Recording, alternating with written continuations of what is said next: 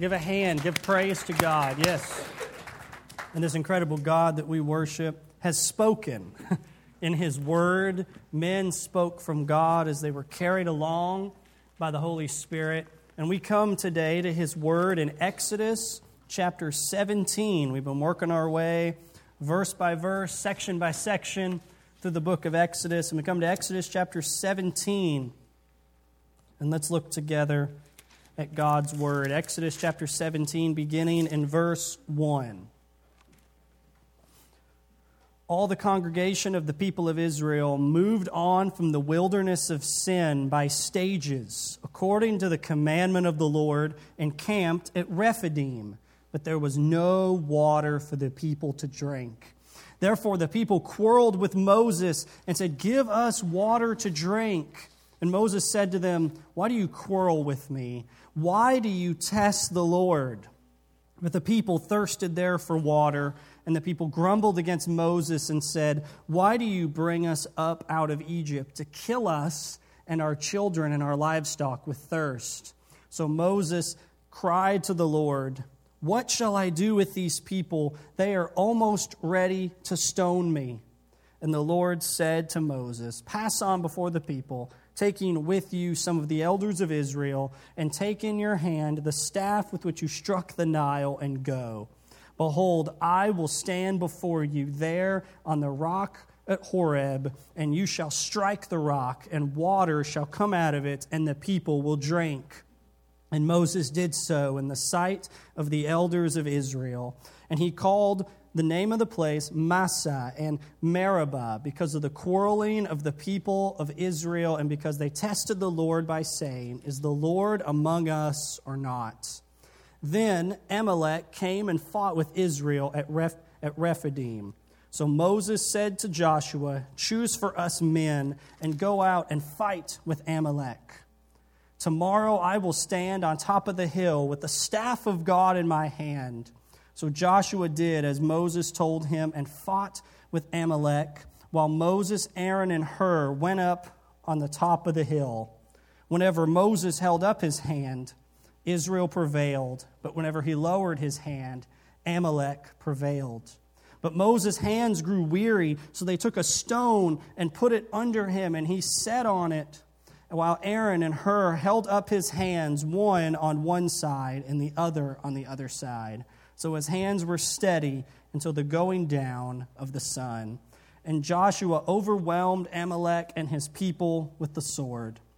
Then the Lord said to Moses, "Write this as a memorial in a book, and recite it in the ears of Joshua, that I will utterly blot out the memory of Amalek from under heaven." And Moses built an altar and called the name of it, "The Lord is my banner," saying, "A hand upon the throne of the Lord. The Lord will have war with Amalek from generation to generation." This is the word of God.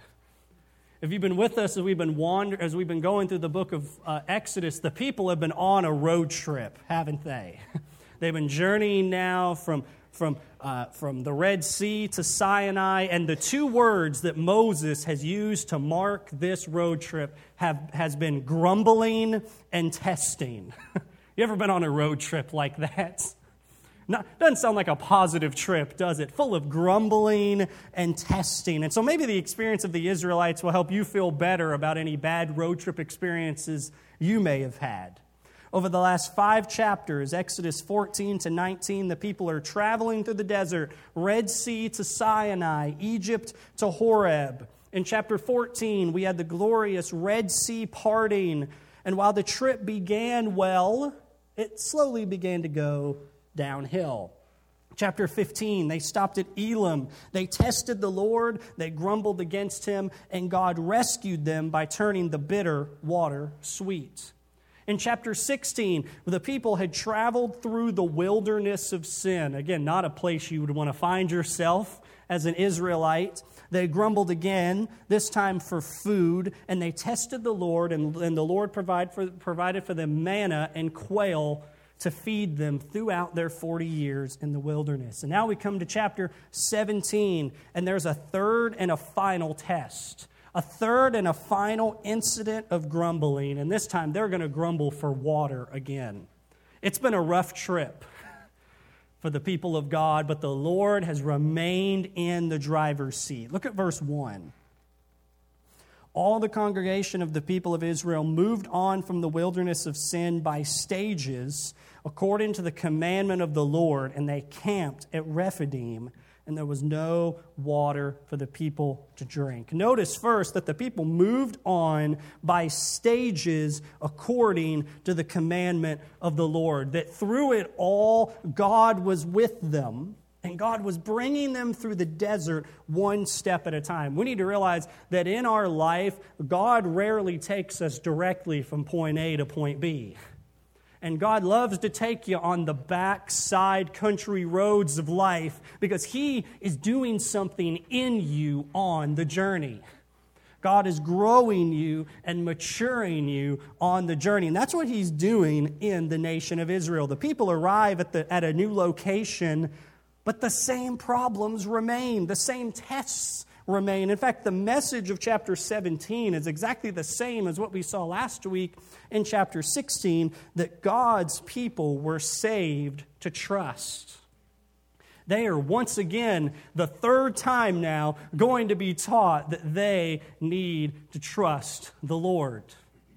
The third test with the third lesson, will the people trust Him or will they grumble against Him?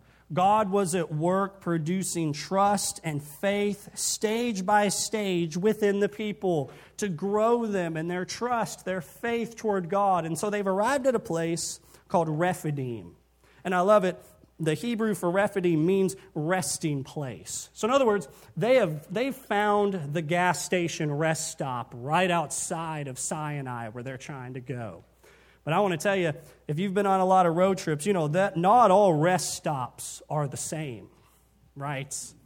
Friends, you could stop at a Buc-ee's, or you could find yourself where these folks are about to find themselves, at one without any water, any resources. This was one of those sketchy resting places where you're actually asking yourself, can I make it the rest of the way?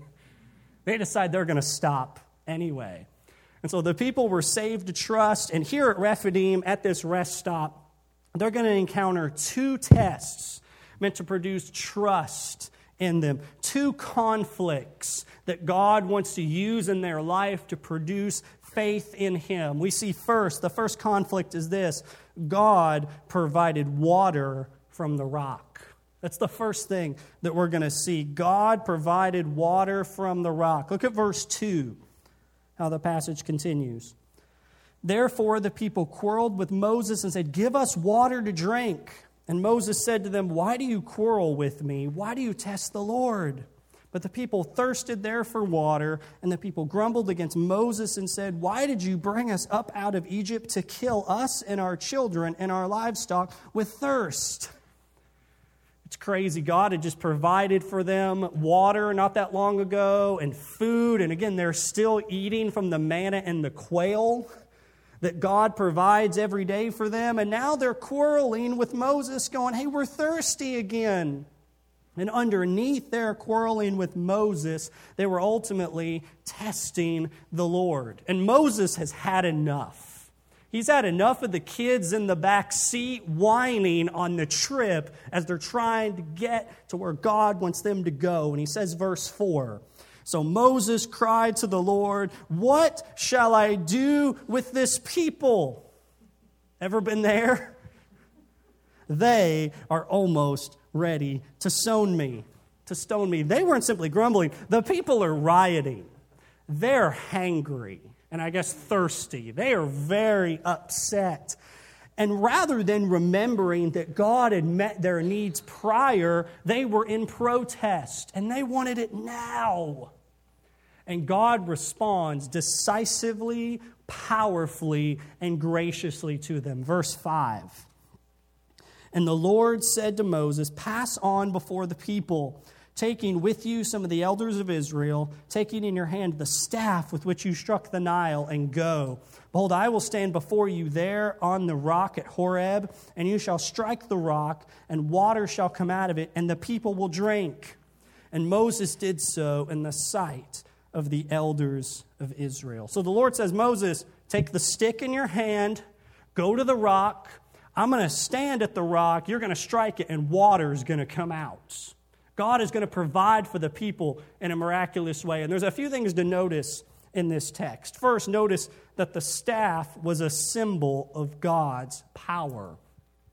We would be remiss if we made a big deal out of the sort of stick that he has, like he has some sort of wand from Harry Potter. No. The stick was just a stick.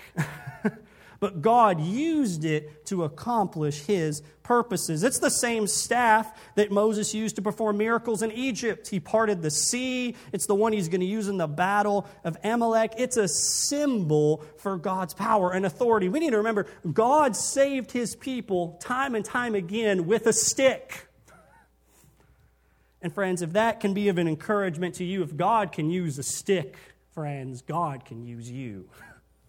He used this staff to rescue his people. And notice that God stands before Moses and he goes to the rock.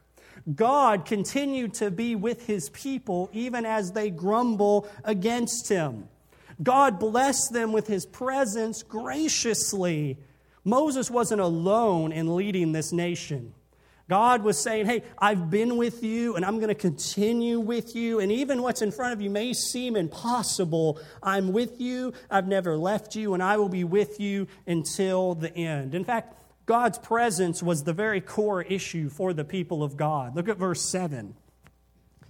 And he called the name of the place Massah and Meribah because of the quarreling of the people of Israel and because they tested the Lord by saying, is the Lord among us or not? Ultimately, water wasn't the issue. The question was about God's presence. Was God with them? And by with them, he doesn't simply mean is he standing with us. Is he for them and actually blessing them on this journey? Or was he not? So they name the place there Massah, which means testing, and Meribah, which means quarreling. And I would venture to say that whatever protest and grumbling may be in your life, the ultimate question is really about God's presence in your life. Even if it may seem unlikely, even when you're in the middle of nowhere with no water in sight, friends, if you are God's, he is there. And as Paul would write over in the book of Romans, if God is with you and God is for you, then who can stand against you? God's presence and power was the remedy to the grumbling hearts of the people. Notice now, he says, Moses, take the staff, and here's what I want you to do. I'll stand before you, and you will strike the rock. We notice next that the rock was a source of God's provision. God not only used a stick, God used a rock. If you've ever again been concerned about your qualifications for God to use you, you at least got more than a stick and a rock, Scott, right? And the language here is interesting. It says Moses. He says, pass by, or literally pass over the people and strike the rock. Should be somewhat familiar. Remember, just chapters ago in chapter 12, the people celebrated the Passover when God would strike down the Egyptians and passed over the people of God. The same language is used here, and God is providing for them. And he says, but you're going to need to strike the rock. And this wasn't something, you can read some commentators that try to kind of naturally explain this. Like, there are these kinds of rocks in these places that can provide water, and that's great. Maybe that was what was going on, but I think we need to see that this is ultimately a miraculous work of God. This is miraculous deliverance. Moses, pass over, strike the rock, and water will flow out of the rock, and the people will drink. And it's fascinating that it says, God says, I'm going to stand before you. And God is basically saying, Moses, strike where I stand. In fact, he's almost literally saying, strike me. When you hit the rock, you're going to hit me. And in fact, God would later want us to see this close relationship between himself and the rock. Think about this. Over in the book of Deuteronomy chapter 32, God says this. The rock, referring again to God. His work is perfect, for all his ways are justice. A God of faithfulness and without iniquity, just and upright is he. And if you go on to keep reading Deuteronomy 32, God gets called repeatedly the rock throughout this chapter. Chapter 17 is the beginning of the wandering. Chapter 32 is toward the end of the people's wandering. And both are marked by the reality that Yahweh is the rock that provides for his people. And he says, I'm going to provide for you by being struck. I'm going to save you through being pierced. Friends, does this sound familiar to us thousands of years later? Because it should. The rock, here's the next point, points us to Jesus, who was struck for our sins and pierced for our iniquities. This rock points to Jesus. This rock was meant to be a picture for them that I am going to always provide for you, even if it means I've got to get struck to do it. And the Apostle Paul actually makes this connection for us. Over in 1 Corinthians chapter 10, look at this. 1 Corinthians chapter 10. For I do not want you to be unaware, brothers, that our fathers were all under the cloud, all passed through the sea, all were baptized into Moses in the cloud and in the sea, and all ate the same spiritual food, and all drank the same spiritual drink, for they drank from the spiritual rock that followed them, and the rock was Christ.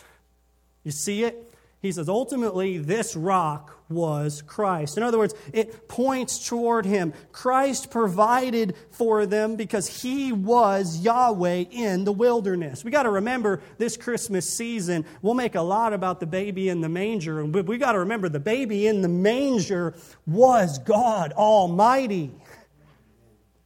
People often talk about, well, Jesus came to exist in the manger. No, friends, Jesus has always existed. In the beginning was the Word, and the Word was with God, and the Word was God. He is the rock who provided for the people through being struck.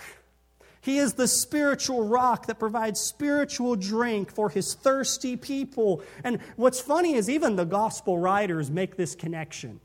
You can notice this on your notes, kind of circle it, underline it, go read it later. But in John chapter 19, verse 34, there's a fascinating case when Jesus is on the cross. A soldier spears him through, and what flows out of his side?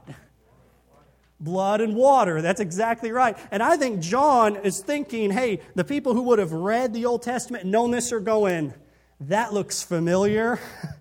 See the incredible mercy, the divine grace, and the miraculous power of God. He provided water for the people from the rock, therefore they should trust him. God has provided and proved himself time and time again to be trustworthy. He's proven it through giving his Son on our behalf. Friends, God has proven himself time and time again, but we are slow of heart to believe all God has promised. It's going to talk about later how the people are going to find themselves in a similar situation like this again in the book of Numbers, I believe chapter 20-ish. And it's going to describe that in the wilderness, the people hardened their heart. That they became like the Egyptians, that they just got freed from. But God is going to continue to work with these people, even as they grumble in the wilderness. This isn't the last time these people grumble. And it's a lesson to us. The Apostle Paul picks up where he left off, talking about how Christ was the rock, and he says this, 1 Corinthians 10, nevertheless, with most of them, God was not pleased, for they were overthrown in the wilderness. Now these things took place as an example for us, that we might not desire evil as they did. Friends, we must not let God's provision for us be forgotten. In fact, this tells us that the key ingredient of present trust is remembering past deliverance. If you're struggling to trust God in the present, it means sometimes we might need to look in the rear view and see all God has done for us in the past. we must not forget His past goodness, because that enables us to trust Him better in the present. That's what God is doing here by providing water from the rock. But He ain't done yet. They got more going on at this rest stop. Notice that the second test happens. God provided victory in the battle. From verse 8 on to the end of the chapter, there's going to be a fight. They come to this sketchy gas station, and people want to get in a fight. Right? The second half of the passage, and this is really Israel's first battle as a nation. Abraham and the patriarchs had their own little fights and skirmishes, but the people of Israel never really have gotten in a fight. Even with the Egyptians, they really didn't do much there, did they? Look what happens. Chapter 17, verse 8. Then Amalek came and fought with Israel at Rephidim. So Moses said to Joshua, "Choose for us men and go out and fight with Amalek. Tomorrow I will stand on the top of the hill with the staff of God in my hand."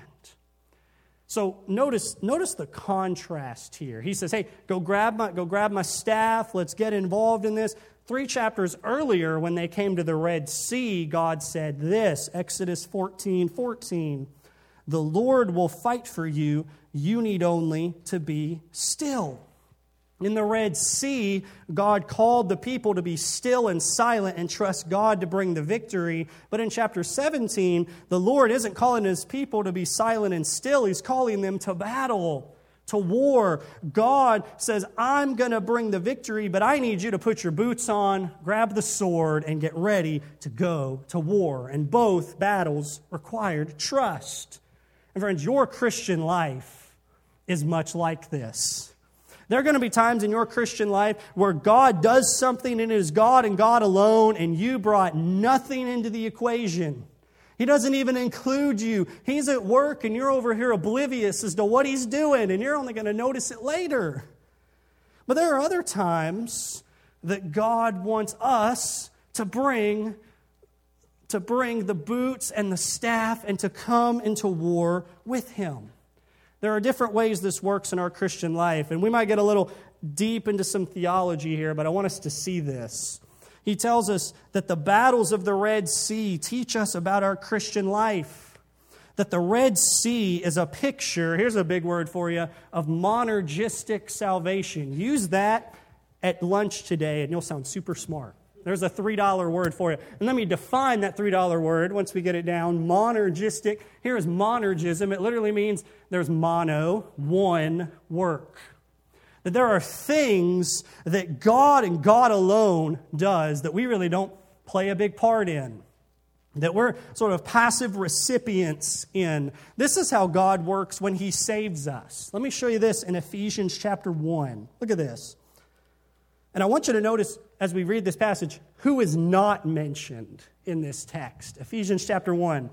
"Blessed be the God and Father of our Lord Jesus Christ, who has blessed us with every spiritual blessing in the heavenly places, even as He chose us in Him before the foundation of the world, that we should be holy and blameless before Him. In love He predestined us for adoption to Himself as sons through Jesus Christ, according to the purpose of His will, to the praise of His glorious grace, with which He has blessed us in the Beloved. In Him we have redemption through His blood, the forgiveness of our trespasses, according to the riches of His grace, which He lavished upon us in all wisdom and insight, making known to us the mystery of His will according to His purpose, which He set forth in Christ as the plan for the fullness of time to unite all things in Himself, things in heaven and things on earth." Yes, Paul wrote that as one really long run-on sentence. Terrible English, but great theology, right? Terrible English, but wonderful truth. And ultimately, what did he say we brought to the equation? Where does God say in here that we bring the sin that makes this all necessary? But friends, God does this work in us. And we're even told that even the faith that we exercise to believe in the gospel and believe in what the Father and the Son and the Spirit did, even that is a gift and the work of God in our life. Ephesians chapter 2, 8 and 9. Look at this. For by grace you've been saved through faith, and this is not of your own doing. It is the gift of God, not a result of works, so that no one may boast. Friends, if we're boasting that we're just so much better because, well, I believed, or I'm smarter, or I've really got this all figured out, we've missed the point. God does the work. Our salvation is monergistic. It is a one-way love. God does it. We're passive recipients of the benefit. We need only to be silent like the Red Sea parting in Exodus 14. And while we step forward in faith and we do respond to the gospel, even the faith to respond is a gift of grace. But there are other times in the Christian life, like Exodus 17. The battle with Amalek is a picture, here's another big words for us, of synergistic sanctification. Again, big words for us. We can take these and use these at lunch and sound real smart during the week. First, synergism. Here this means together work. Think of synergy, two or more people working together. And sanctification is simply the process of growing to be more like Christ. Friends, God wants us to think deeply on these things and to realize theology matters. Theology matters for us to think about. And while God alone accomplishes our salvation, God works with us in our growth in holiness. Right after Ephesians chapter 1 and 2 is Ephesians chapter 6, where we read this. Look at this. Therefore, take up the whole armor of God, that you may be able to withstand in the evil day, and having done all, to stand firm. Stand therefore, having fastened on the belt of truth, having put on the breastplate of righteousness, and as shoes for your feet, having put on the readiness given by the gospel of peace. In all circumstances, take up the shield of faith, with which you can extinguish all the flaming darts of the evil one, and take the helmet of salvation and the sword of the Spirit, which is the Word of God. He uses warfare language here. He says, we've got to put on the armor, and we've got to be ready to go to war. Your Christian life is not something that you will ever just passively coast into. You will never become more holy simply by passively going through life. If you want to grow in your faith, you got to be willing to get up and go to war. He says if you want to defeat sin in your life, you can't do it without grace-driven and empowered effort. You will never drift toward holiness. You've got to actively pursue it. And there are things in your life that sometimes God's going to miraculously do and bring the victory for you and do it one-handed and not need your help. But there's sometimes God just wants you to get out of bed and go to war, and He's going to figure it all out. Some of us are more comfortable just to stay in bed and go, well, God's going to do it. Friends, get up. Yes, friends, God will feed you tomorrow, but He also wants you to get up and go to work so you can buy the food you need to eat. You see the difference? And you see why this matters? That if we get these things confused in our life, we'll sometimes be blaming, where are you, God? When really He's like, you just got to go to the door and get out the door and go do this. God sometimes brings a monergistic salvation. The Red Sea, He parted the sea, and the people are like, I guess I'm going to walk through. And then other times, like Exodus 17, God works with us to do this. And so the question is, are we ready for war? Are we ready to stand and put on the armor and fight to grow in our faith? Are we taking up the sword of the Spirit? I love how there's people, sometimes we'll have a sin in our life. Maybe it's, hey, I can't stop looking at things on my cell phone that I'm not supposed to look at. And it's like, what I'm going to do is I'm going to set my cell phone right here and I'm just going to pray. You know, God might want you to put the cell phone up. Put it in another room, lock the door, give it to your wife, whatever, and then go to war. Some of us think, well, I'm just going to pray and God's going to change me. God does use prayer, but friends, sometimes we got to put the phone up. Sometimes we got to take additional steps for God to be at work in us. And so He calls the people of God to arms in Exodus 17 as they have a battle against Amalek. And Amalek is a descendant of Esau, the brother of Jacob. And remember, Esau and Jacob had all kinds of beef throughout their life. And these people, even though they're generations removed from that, they apparently are still at war with one another. And they went after them because Israel appeared faint and weak. So Moses says, Joshua, come lead the army. It's the first time we hear about Joshua. He's going to become very important later, right, as a military leader in the nation of Israel. But he's going to lead the people. Moses is now in his 80s, certainly not in any shape to be fighting a war, right? So he sends Joshua in. He entrusts leadership to the next generation. Joshua is going to lead the army, but Moses still had a role to play. So I'm going to stand on the hill. I'm going to raise my hands in the air with my staff, and the staff that provided the water would also provide victory in the battle. And this staff in the air wasn't for some psychological encouragement. This was a symbol of Moses interceding for the people. He was praying for them. He was blessing them. It was a sort of benediction like we do at the end of the service of God's presence and power and promise with them in their fights. Ultimately, Moses' staff pointed toward their true dependence, that God is the source of their victory. That's what the staff was for. This is going, hey, God is the one who will do this. Not because Joshua was great, though I'm sure he was a great military leader, but because God was with them. Look at verse 10. What happens next? So Joshua did as Moses told him and fought with Amalek while Moses, Aaron, and Hur went to the top of the hill. Whenever Moses held up his hand, Israel prevailed. And whenever he lowered his hand, Amalek prevailed. But Moses' hands grew weary, so they took a stone and put it under him, and he sat on it while Aaron and Hur held up his hands, one on one side and the other on the other side. So his hands were steady until the going down of the sun, and Joshua overwhelmed Amalek and his people with the sword. Moses lifts his hands, blesses them, they begin to win. As his arms droop, things begin to change. So Aaron and Hur see Moses tiring in their work. They grab some rocks to sit on, and they're going to hold up this guy's arms. I want you to literally picture this. They're holding up his arms as he's doing this. And so, friends, there's a lesson for us here. You were not meant to do life alone. Friends, as the church, we're meant to hold one another up. When we see people weak and tiring in our congregation and around us, we need to be Aaron's and Hurs for other people, to hold them up. Friends, maybe you need people to hold you up. And are you in community close enough with folks that they would know that you were tiring? Are we willing to go and to encourage and to hold others up? We simply cannot do life by ourselves. And we got to let people know what's going on, and we got to encourage others in their faith. Sometimes this holding up comes in the form of intercession, like Moses praying for the army.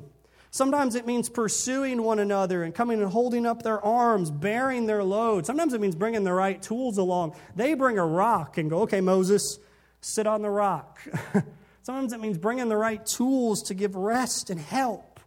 The New Testament would sum this up this way. Galatians 6:2, bear one another's burdens and so fulfill the law of Christ. He says, do you want to do what Jesus called you to do? First, you got to be around people with burdens. If you're not around people with burdens, you can't bear them, right? Then he says you've got to be around people with burdens. You can't live life in a silo, but you also got to bear others' burdens. Help carry their load. Hold their arms up with tools, with prayer, and with care. And Joshua and the people prevail in the battle, not simply due to Moses, but due to the community working together.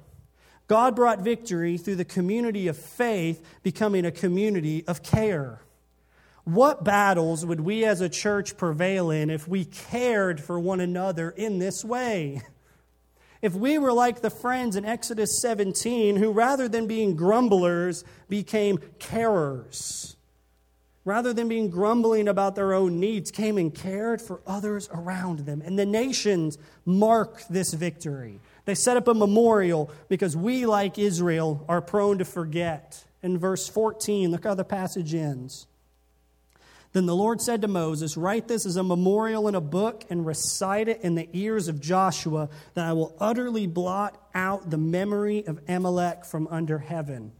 And Moses built an altar and calling the name of it, "The Lord is my banner," saying, a hand upon the throne of the Lord will have war with Amalek from generation to generation. First, notice they wrote this down in a book. That might have been what was eventually going to become the book of Exodus. And Moses built an altar and said, "The Lord is my banner, Yahweh Nisi, the Lord has been with us."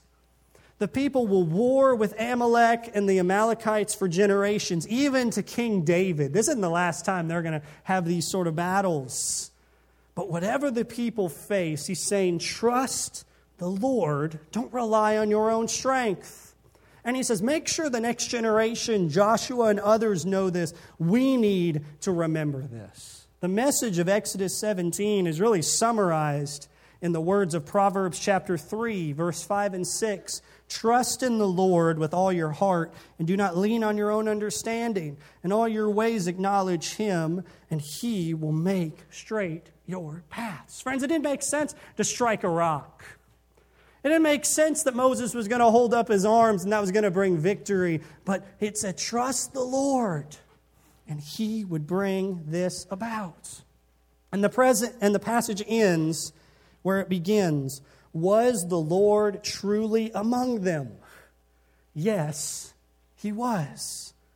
The final point we see is that a key ingredient for present trust is recognition of God's presence with us. If you want present trust, recognize that God is with you. And in this Christmas season, Advent, which the church has historically called it, is a season where we remember the presence of God. In the Christmas story, we read about the birth of Jesus, born to His virgin mother, and we even get told that the meaning of His name and the purpose of His ministry. Look what we read. Matthew chapter 1, verse 22 and 23 tells us this. All this took place to fulfill what was spoken by the prophet. Behold, the virgin shall conceive and bear a son, and they shall call His name Emmanuel, which means God with us.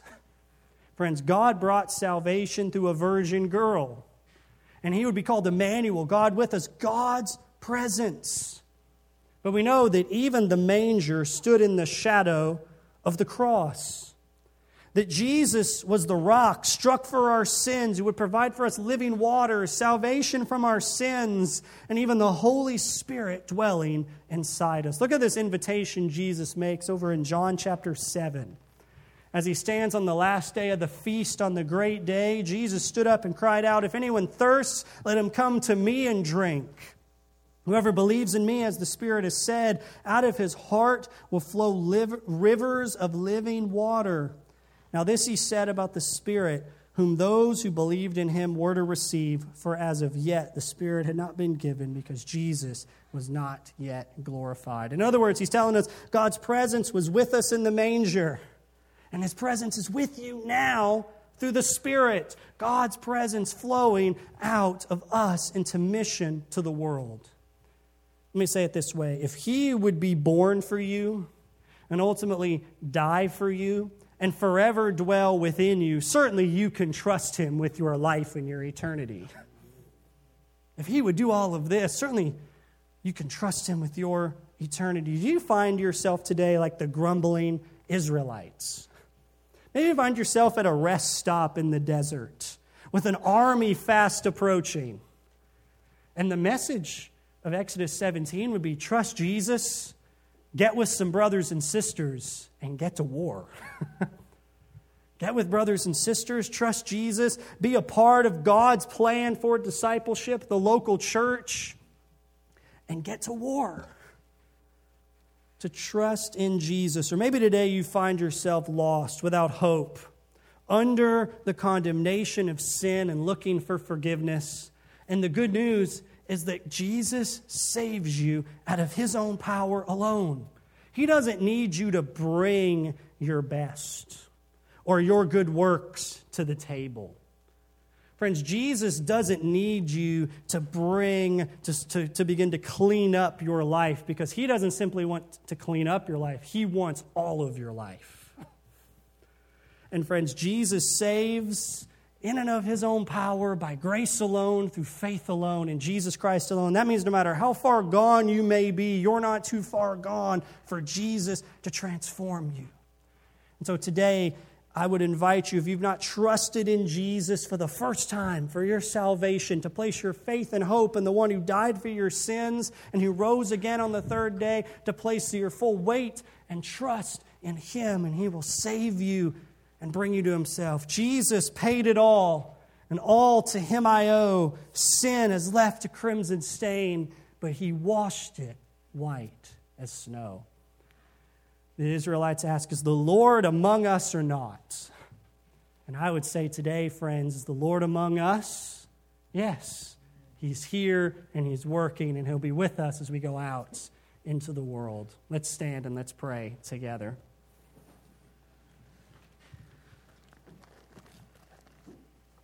God in heaven, you have spoken, and you've spoken clearly and powerfully to us. Lord, you have given ingredients for grumbling people to find hope and satisfaction in you. And so, Lord, I ask, Lord, as we take this time to respond to your word, that, Lord, if there's anybody who doesn't know you as Lord and Savior, that they would right now call upon you and you would save them and meet them right where they are. Lord, we're thankful that you're the one who brings the work of salvation and not us.